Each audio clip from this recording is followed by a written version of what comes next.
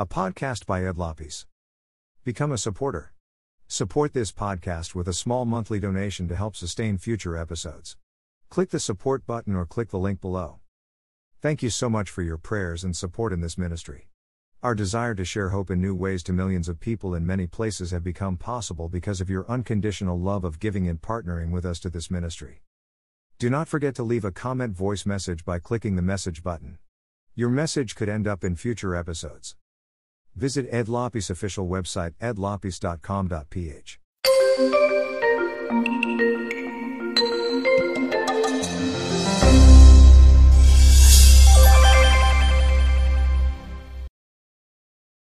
Matthew 2:11.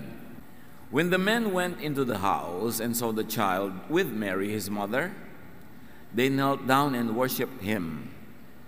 They took out their gifts of gold, frankincense, and myrrh, and gave them to him.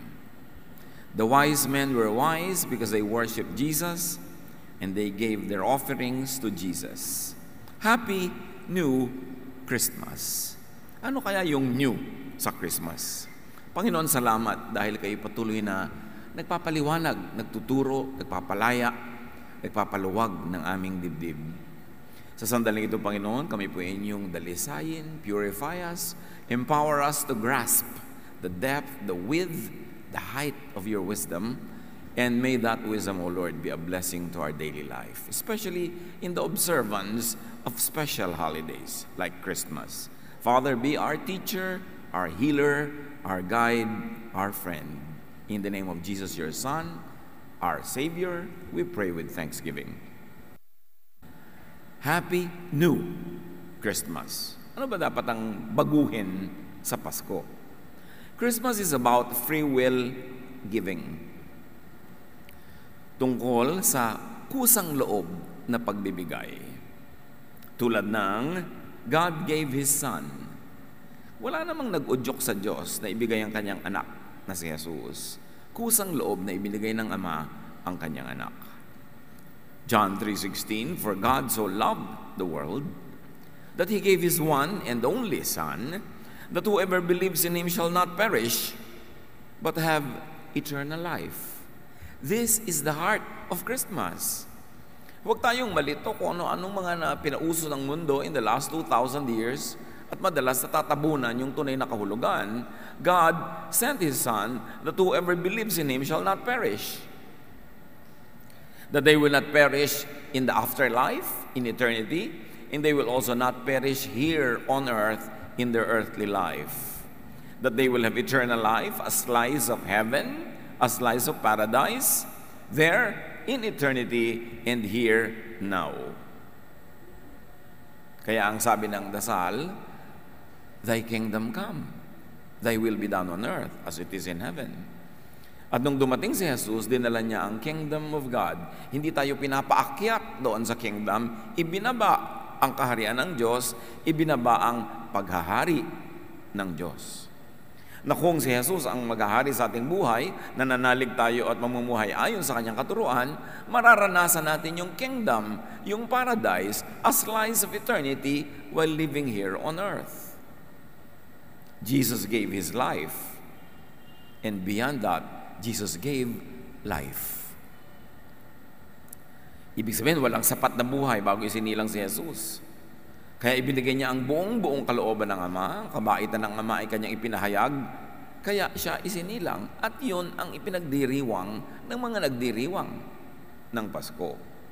Kung ang pagdiriwang ay ayon sa buong kaliwanagan na ibinibigay ng Espiritu. Hindi lang para malibang, hindi lang para magsaya, kundi para lalong maintindihan. At dahil sa naintindihan ay ipangaral ang kahulugan ng pagdating ng anak ng Diyos dito sa lupa. Galatians 1:3-4. Grace and peace to you from the Lord Jesus Christ, who gave Himself for our sins to rescue us from the present evil age. Lagi ang nafo-focus ay nire-rescue tayo ng Panginoon sa impyerno sa kabilang buhay. Pero no, the Lord also came to save us and rescue us from the present evil age, from our present, our very own present, which means hell on earth. At maraming hell on earth Pagka magulo ang iyong buhay, magulo ang iyong isip, kaaway mo ang Diyos, kaaway mo ang mga tao, that's hell on earth. And that should be addressed when we observe Christmas. Na hindi nagiging dahilan yung observance natin na madagdagan pa uli ang mga pahirap sa mundong ito, sa panahon na ito, kundi dapat yun ay maibsan at tayo magkaroon ng ginhawa at pahinga. So, Christmas is all about free will giving. At siyempre, pag free will giving, yung nagbibigay ang tumatansya, sumusukat ko ano ibibigay niya, yung kaya lang niya. Kaya maluwag.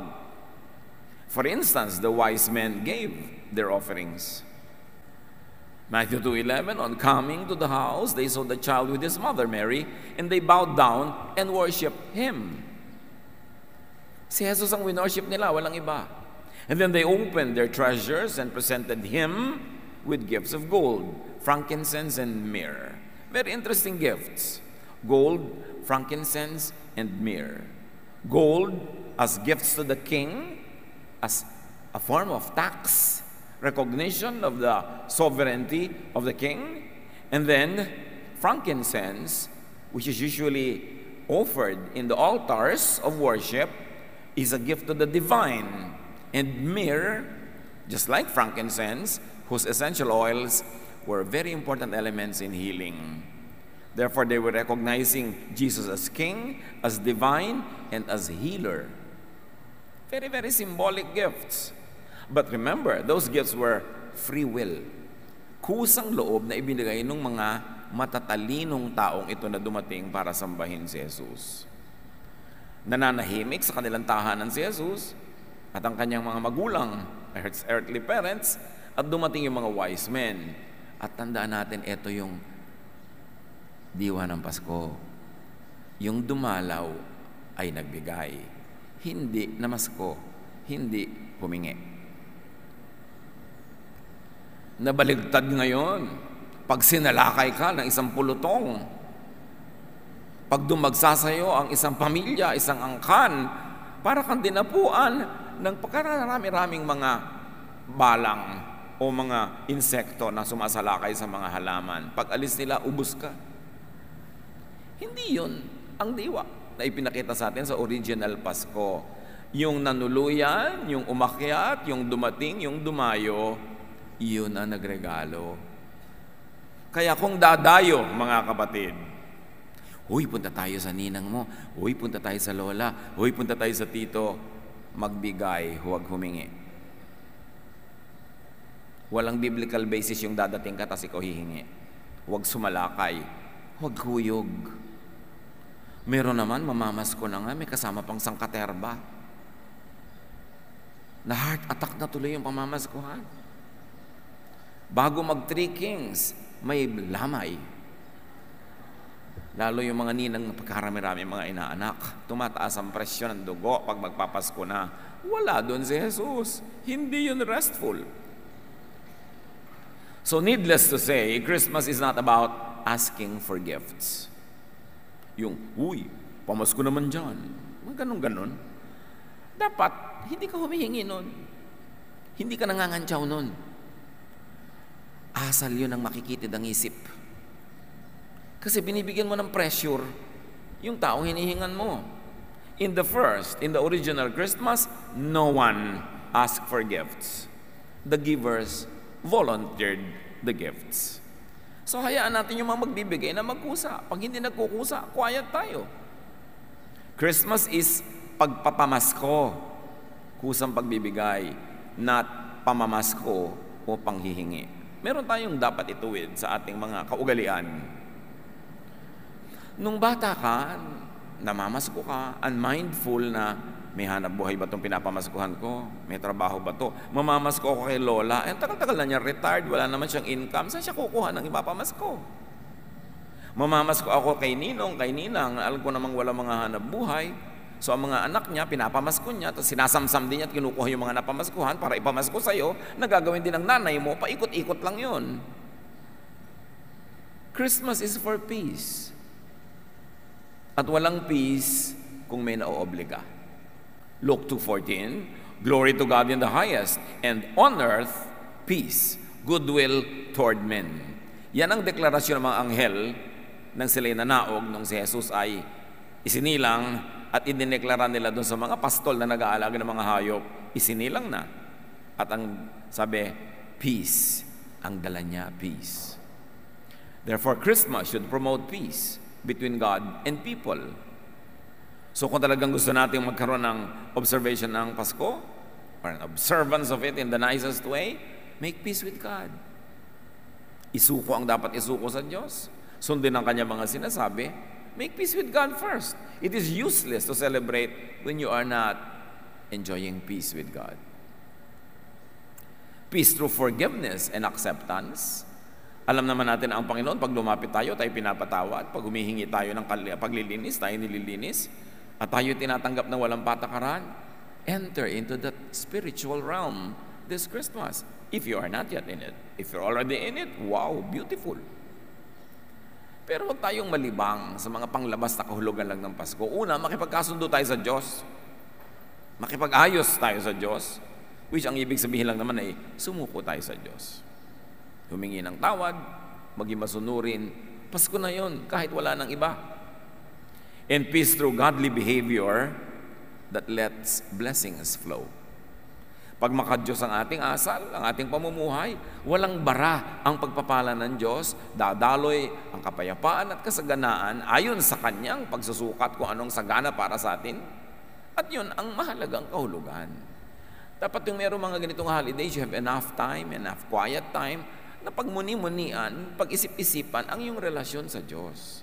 Hindi sobrang busy, huminit ng ulo mo, nagalit ka na, lalo kang napalayo sa Diyos. Christmas should promote peace among people. Yan, goodwill to men, peace on earth. Not push people into making war with God or with other people just to celebrate.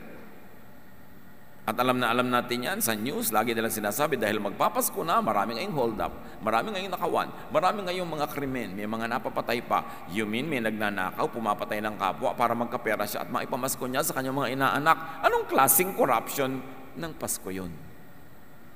Pero nakikita natin how our civilization and culture gets corrupted by the materialism of Christmas. That people, some people, are obligated to do wrong just to observe Christmas. Kabaligtaran ng buong kahulugan ng Pasko. We pride ourselves in being the only Christian country in Asia. Pagkatapos pag Pasko, tumataas ang krimen. Anong klaseng pagiging Christian yon?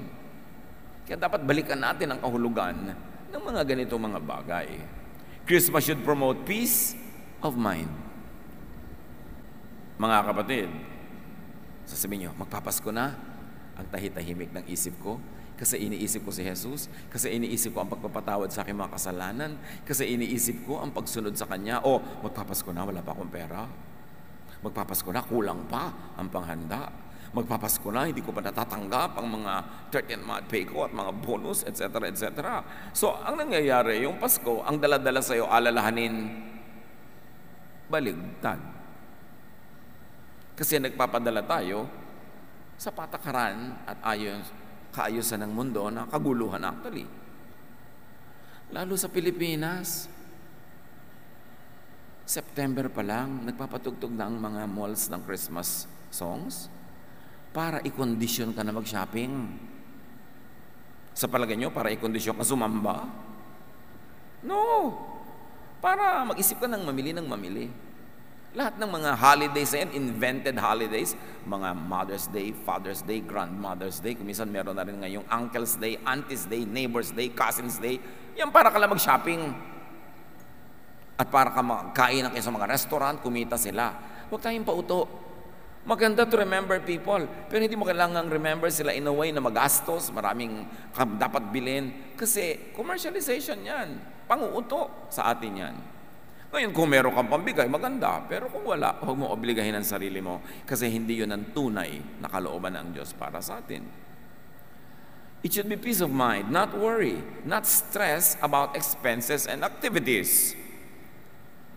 Sangkaterbang party, sangkaterbang gifts, at kahit sa mga churches may mga kantata. You know why hindi tayo nagpapakantata dito sa atin? Kasi naobserbahan ko na sa haba-haba nang nakita ko ng mga church traditions, sobrang nakakapagod sa choir yung kantata. nakaka-stress. Lalo Christmas season, puro rehearsal, ang daming ginagawa. Kaya para mga anghel yung mga choir sa harap, kumakanta, hallelujah, hallelujah. Pero sa likod, nagsasabunutan na yun. Kasi maiinit na ulo. Pagod na. Pinandidilatan na nila yung mga late, pinapagalitan na nila yung absent, wala nang love. Kaya walang katakantata, manahimik kayo, magpatugtog kayo ng tape. Para restful. Hindi yung sobrang daming demands. Philippians 4:6-7, do not be anxious about anything. And the peace of God, which transcends all understanding, will guard your hearts and your minds in Christ Jesus. So don't be anxious. Kahit sa mga church and religious activities, don't have to be perfect. Kasi it brings anxiety. Pastor, kulang po ang ating choir. Di kulang. Pastor, wala po tayong instrumentalist, absent lahat. O edi, a cappella.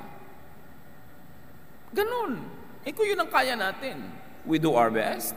But when there are moments when we have to be kind to people because they have other things to do, because they have mga crisis in their lives, they have urgent business, not necessarily more important, but just more urgent, we accommodate that. Para ang naghahari, Jesusness. Nakaka-relax, nakakapagpahinga. Pero hindi naman ibig sabihin, maging pabaya ka na, lahat na lang ng oras. Yung mga panahon na hindi mo kaya, meron kang dapat gawin, we understand. Hindi naman tayo nagpe-perform eh. Ang kailangan, lahat tayo, yung church members, yung mga church workers, pare-parehong nakakakita rin ng kapayapaan, kapahingahan, na nagbibigay ng good climate for love and understanding. Hindi yung magseset ka ng napakadaming mga kailangan na ang nagiging bunga, samaan ng loob, bangayan, pagkakagalit. That is what Jesus wants in our life. So, celebrate Christmas within your means. Yung kaya lang. Some people spend money they do not have. Some people spend money they cannot earn honestly and peacefully. And some people spend money they will pay for with so much damage and suffering. Hindi yun ang kalooban ni Jesus para kahit sa kanino sa atin. Lulubog-lubog sa utang. Swipe ng credit card. Hindi naman mababayaran buo yung minimum lang. So hanggang mahal na araw, nasa kalbaryo kakababayad ng interes. Hindi yun ang Pasko. Huwag kang mangutang para magregalo. Yung kaya mo lang, yun lang. And there's very little left for the needs. Kasi naubos na, nagpadala sa katakbuhan at paraan ng pag-ikot ng mundo tungkol sa Pasko. Ubusan. Kaya ngayon, ang mga credit card companies, talagang ilululong ka sa gastos. Buy now, pay 3 months later. Kung mahina-hinaang yung loob, kakagatin mo yon. Tapos hindi lang yon. Buy now, pay 0 interest for 6 years. Ay, saan ho yan? Diyan ako kukuha credit card 6 years kang may utang, itatali mo ang sarili mo sa ganon. Darating yung mga panahon na magkakaroon ka ng pangangailangan, na may sakit. Tapos, hindi mo pwedeng hindi bayaran yung utang mo kasi nakatali ka dyan. At alam nyo naman, pag hindi ka nagbayad, interest yan, hindi tumitigil. Yung mga bangko, very sweetie pie, nicey, lovey-dovey. Pag mag-open ka ng account, pag nagde-deposit ka, pero subukan mong pumalya sa pagbabayad ng iyong mga monthly payables. Pabangis ng pabangis ang mga sulat niyan. Mamaya, andito na mga abogado namin. Kanya-kanya, yung bang para tinatakot ka na. Kung wala na yung sweetie pie, niceness. Tapos pag talagang hindi ka nagbayad, may mga ibibigay nila yan sa mga kolektor. Yung paglabas mo ng bahay mo, nakamotorsiklo yung tao, inaabangan ka doon. Huwag kayong utang ng utang, lalo kung hindi naman kailangan. Sana kung magpapagamot ka, mag-enroll ng anak, mga pwede yan eh. Although dapat naiiwasan pa rin. Pero para ka lang magregalo, magparty, mangungutang ka, that's the height of folly. Live within your means. That's the only way to have peace. That's the only way to have a quiet life. Proverbs 22:3, the prudent see danger and take refuge, But the simple keep going and pay the penalty. Pag matalino ka, alam mo lahat yung mga traps na yan, ang mga nagpapautang, mga nagpapahiram, alam mo kung saan ang ending niyan. Sabing ganon, yung matatalino, malayo pa lang ang panganib na aamoy na nila at sila'y umiiwas, kumukubli.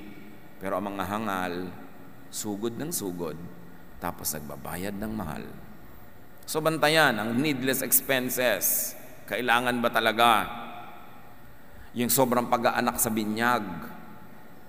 Ang dami-dami niyong inaanak. Lahat naman umaasa na magbibigay kayo ng regalo. So alam mo, aanakin ko yung gusto mong ipaanak sa akin, pero hindi ako magpapakimkim ha. Hindi ako magre-regalo. Sa Pasko, pag pupunta kayo sa bahay namin, kayo magdala ng prutas ha. Mabuti kung kunin ka pa. Huwag kayong laging oo ng oo. Hindi totoo yung, naku, malas tumanggi. Malas tumanggap. Yung tanggap ka ng tanggap. Diba? Lubog na lubog ka na. Tapos, 50 years old ang inaanak mo, namamas ko pa. Ang dami nating abuso. Huwag tayong ganoon. Yung nakakapansin ka, lagi ka nalang taya. Marami ka tuloy unpaid loans. No. Jesus doesn't want this for you. Satan wants it for you. Because the devil comes to steal, kill, and destroy. Jesus came that we might have life, and abundant life, that is. Huwag tayong magpauto. Ang mga tunay na mananampalataya kay Jesus naninindigan to preserve their peace, their quiet life, and even their prosperity.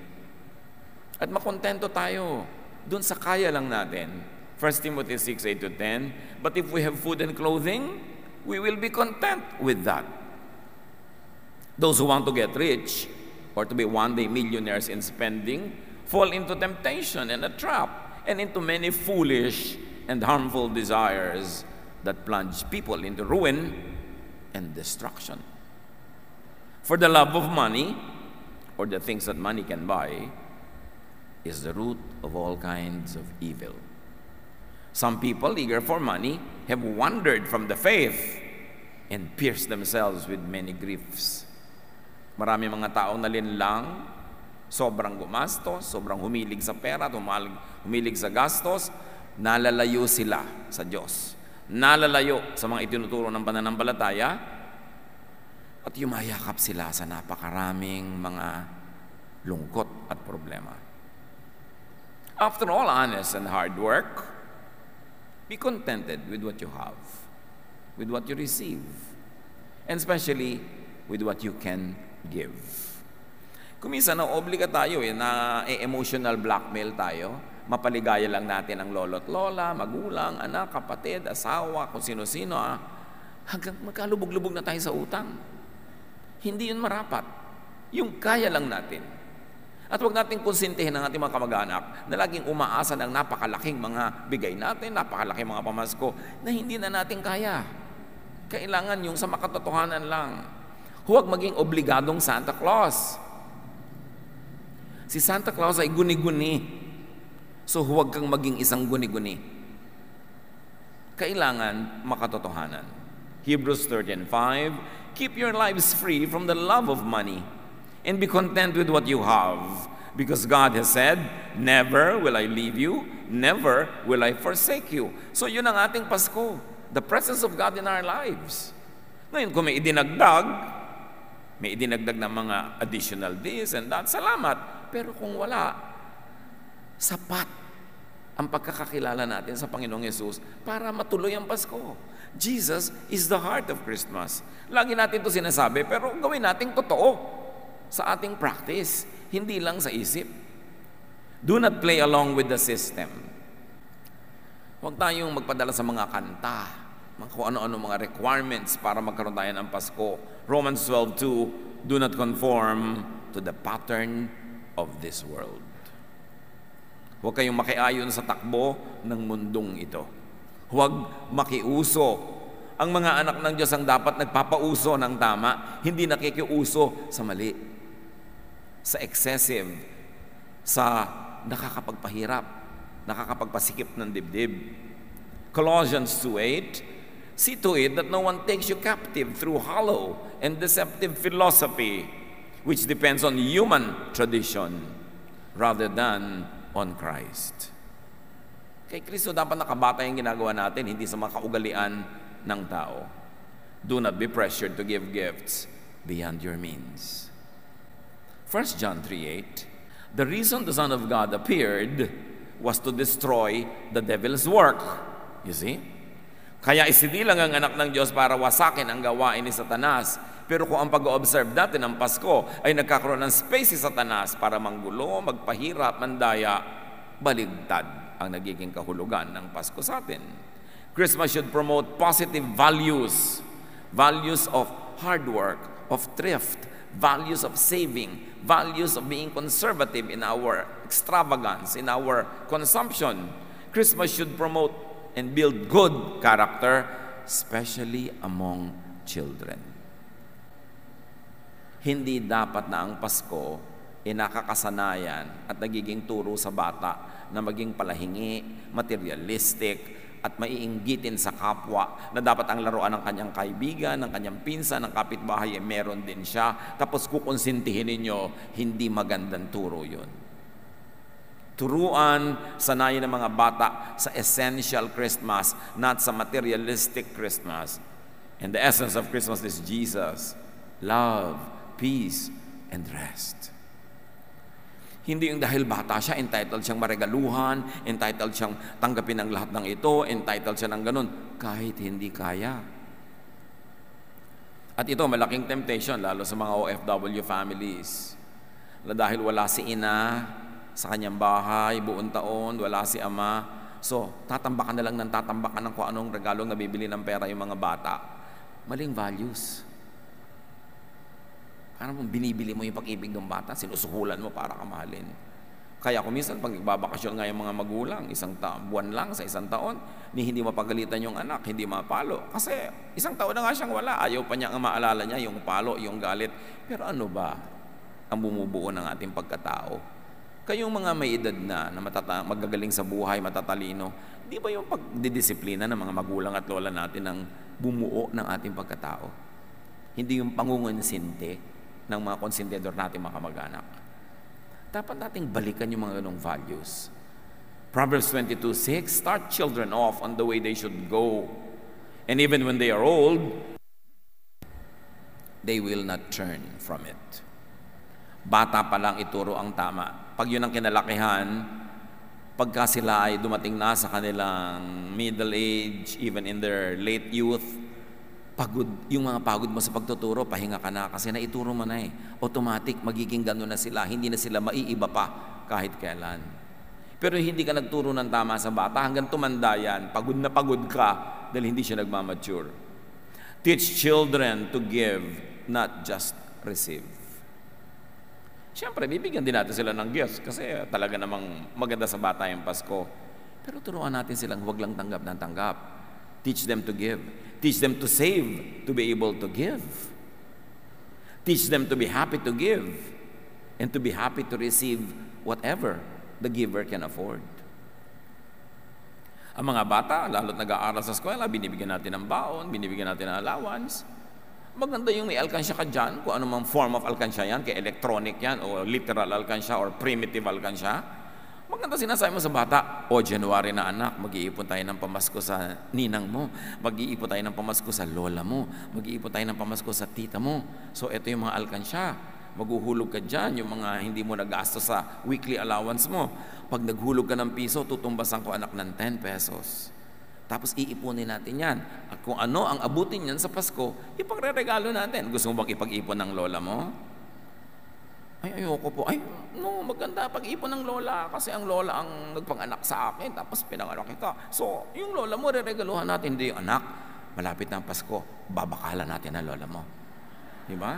Yung dapat tipak ang makuha mo sa lola mo. Ang ituturo mo sa kasakiman. Ang ituturo mo, paghingi. Baligtad. So, habang dumadami ngayon yung iniipon niya, na-excite siya, wow, malapit ko na maibili ang lola, malapit ko na marigaluhan ng tita. Ano yung tinuturo niyo sa kanya? To be a giver. Pero siyempre, bibigyan din natin siya. Pero hindi lang siya tanggap ng tanggap. Kasi yung tanggap ka lang ng tanggap, akala mo gano'n ang buhay, Hindi mo alam yung totoo na marami ka rin dapat ibigay. So hindi balance ang utak niya, lalaki siya na entitled. Pag may problema siya, solvein mo. Pag meron siyang utang, bayaran mo. Pag meron siyang nasira, buuin mo. Ganoon ang mga batang pinapalaki natin na tanggap lang ng tanggap. Give meaningful and helpful gifts to children. Hindi lang yung uso. Yung mga uso, kung ano-anong mga nonsense na mga regalo, huwag kayo sumali doon. Kung bibigyan nyo yung bata, yung nakakapagpayaman ng kanyang isip. Kung bibigyan nyo siya ng laruan, yung may kalaro siyang kapwa bata, hindi yung nag-iisa lang siya sa kwarto, nakakulong maghapon, laro ng laro doon. Anong klaseng ugali ang ituturo nyo sa kanya? Nakahiwalay sa kapwa-tao, nabubuhay na ang kasama, gadget? Ano siya, robot? Pag-isipan natin ang mga nireregalo natin sa mga bata. Yung initial happiness nila na natanggap nila yon, maaari tayong nagtatanim sa kanyang ugali ng isang hindi magandang patutunguhan. Mag-isip-isip. Christmas should not be misused to promote oppressive materialism. Na nagdadabog yung bata, nag-iiyak pag hindi mo na ibigay yung laruan na katulad nung sa kapitbahay niya. Alam nyo na ang buhay hindi pantay-pantay. So kung talagang hindi pantay ang economy nyo sa kapitbahay, huwag nyong pantayan kasi hindi nyo kaya. Sabi natin, anak, meron siya nun kasi marami sila extra pera. Tayo, walang ganon. Kayong meron na lang tayo. Yun ang enjoyin mo. Yun ang katotohanan natin. Kailangan turuan ng mga bata ng ganon. Luke 12:15, be on your guard against all kinds of greed. Life does not consist in an abundance of possessions. Hindi doon nadadala. Christmas should not promote uncontrolled consumption. Proverbs 21:20, the wise store up choice food and olive oil, but fools gulp theirs down. Ang bahay ng matalino ay napupuno ng kayamanan, ngunit ang lahat ay winawaldas ng taong mangmang. Hindi kailangan lahat bilhin at enjoyin sa isang araw lang o isang linggo. Tapos ang tagal-tagal nyo na naman na deprived. Kailangan naka-budget. May konti kang observation na extra special kasi holiday, pero hindi mo ubusin lahat. Sabi nga ng matatanda, ubus-ubus biyaya, bukas nakatunganga. Christmas should not promote wasteful practices. Simpleng-simple na lang, excessive gift wrapping. Yung may ribbon na, pagkatanggal mo, mayroong pambalot. Pagkatanggal ng balot, may kahon pa, takot-takot ang tape at stapler. Pagkatapos, pagbukas mo doon sa kahon, may panarbagong balot na naman doon, na parang malambot at manipis na papel. Ang daming sinayang, ang daming punong namatay dahil lang nagregalo ka. So tama na yung mga balot-balot, ibigay nyo na lang ng hubad yung regalo nyo. Be kind to the environment. Yung ang dami mong tape na tatanggalin, mga ribbon na wala namang katuturan. Itatago mo kunwari, baka magamit mo, ang dami-dami na, inipis na, hindi mo rin naman nagagamit. Tapos yung sabay-sabay na foods. Mga kapatid, kung mahilig kayo magregalo ng pagkain, huwag nyo na iregalo sa Pasko kasi yung reregaluhan nyo, siguradong marami na rin nagbigay doon, nagkaluma-luma na, nagkapanis-panis na. So, ibigay nyo na lang sa mga panahon na palagay nyo, wala na siyang pera, wala siyang makain. You can space that. You can say sa Abril, oh, ito yung Christmas gift ko sa'yo. Abril na. Kung binigay ko ng Pasko, di mo ma-appreciate, sabay-sabay. Di ba? Ang dami-dami mo ng mga fruit cake. Tumaas na ang blood sugar mo. Di ba? Sabay-sabay na yung mga hamon, uubod ang aalat. Di ba? So, ibibigay ko na lang sa'yo later. Ba't kailangan sabay-sabay? Fruit basket, maging mas creative naman kayo sa pagbibigay. Fruit basket, gano'ng karaming pinya ang kaya niyang kainin sa Pasko? Wala namang pinya sa Pasko. Ang dami-dami ng apple, aanin niya lahat sabay-sabay. So kailangan, maging matalino naman tayo. Walang basta makapagbigay. Kailangan ba niya to talaga ngayon? And Christmas should not promote un-Jesus symbols and symbolisms. Yung mga Christmas symbols sa walang kinalaman kay Jesus, sa kaligtasan, sa kapayapaan, i-review natin kung kailangan talaga natin yon. Halimbawa, yung mga Christmas tree, ang dami-dami nagko-comment yan, hindi daw maka-Jesus. So what did we do? We redeemed the Christmas tree. Ang dami natin mga Thanksgiving trees. O may tree pa rin, may ilaw, masaya pa rin. Pero ang nakasabit, mga hugis pusong papel, nakasulat ang pasalamat natin sa Diyos sa blessing na tatanggap sa buong taon. O din na-redeem natin yung Christmas tree. Tama na yung mga reklamo tungkol sa Christmas tree. It's a very Jesus tree. Because it's full of Thanksgiving. So, ano ibig sabihin ng Happy New Christmas? A happy new way of celebrating Christmas. Huwag mamasko unless invited. Pag sinabing, uy, sa Pasko, punta kayo sa amin. Oh yes, yes. Pero unless you're invited, be scarce. Hindi nyo kailangan dumating kasi magiging stress kayo sa daratnan. At kung darating kayo, surprise, namamas ko kami, dalhin nyo ang pagkain. Surprise, dumating kami. Wala bang makain dito? Wala bang mainom dito? Gutom na kami, traffic. Hindi naman kayo inaasahan, tapos darating kayo na may empty stomach na dala. Anong gusto nyo? Be a blessing if you would come to people. At least yung kakainin yung grupo ninyo, dalhin ninyo. Para kung wala silang pagkain sa bahay, naging blessing kayo. Sobrahan nyo pa para mapakain sila. So be a blessing this Christmas.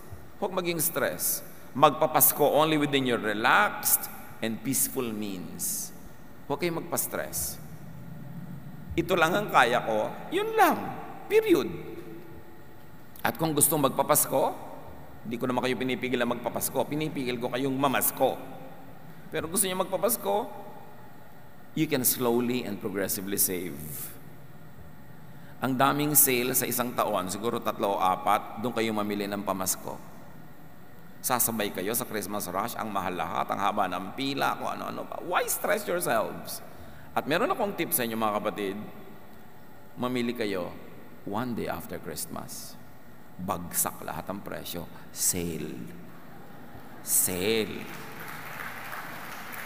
So, Pasko, huwag mo na kayong pakita. Pagka Pasko, dadaan nyo, ito regalo ko, ang haba ng traffic Di ba? So, yung pala, sale na.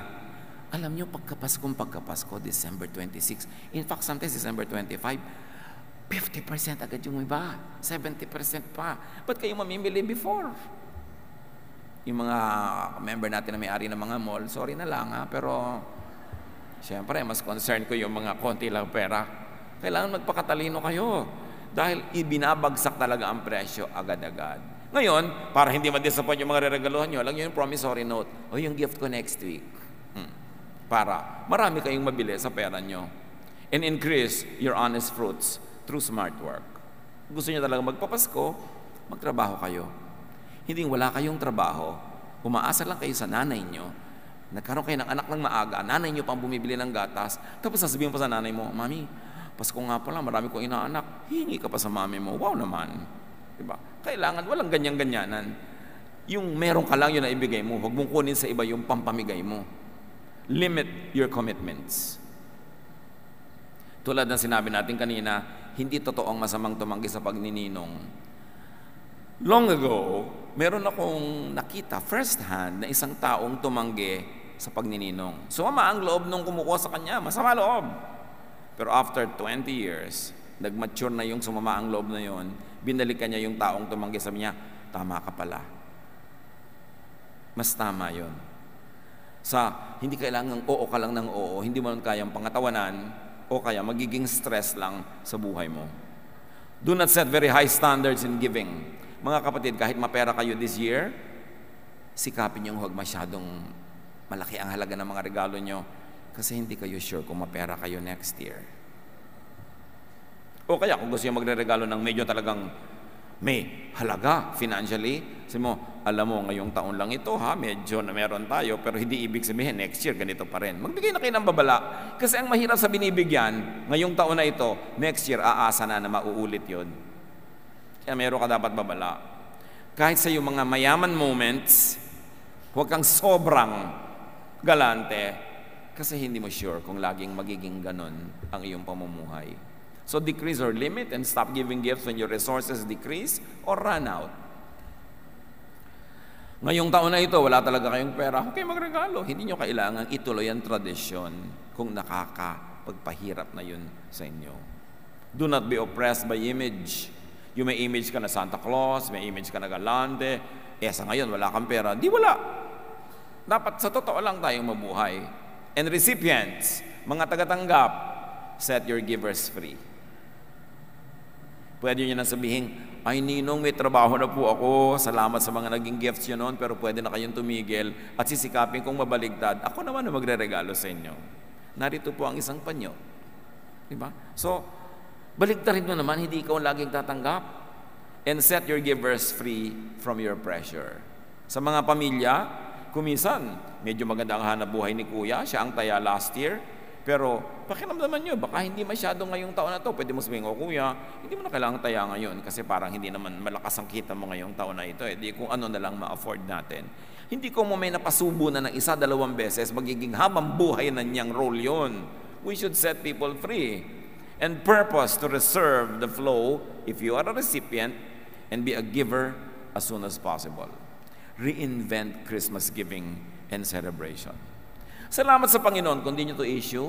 Yung ang dami-dami yung extra pera, marami kayong extra space, pwede kayong tumanggap na maraming kamag-anak sa bahay nyo na nandun 1 linggo. Pero paano kung hindi? You should set yourself free. At tayo naman maging mapanuri at makiramdam tayo sa kapwa kung tayo nagiging pabigat. Kung kaya niya, maluwag sa kanya, tanggapin natin. Pero kung alam nating hirap, tayo na ang magturo sa kanyang hindi niya kailangan sobrang pahirapan ang kanyang sarili. Yun ang ginawa ni Jesus. Sabi niya, I came to give life and that you will have it abundantly. Come to me and I'll give you rest. Rest dapat. Christmas should be restful. Huwag nating pagurin ang ating mga sarili sa pagsunod sa kalakaran ng mundo.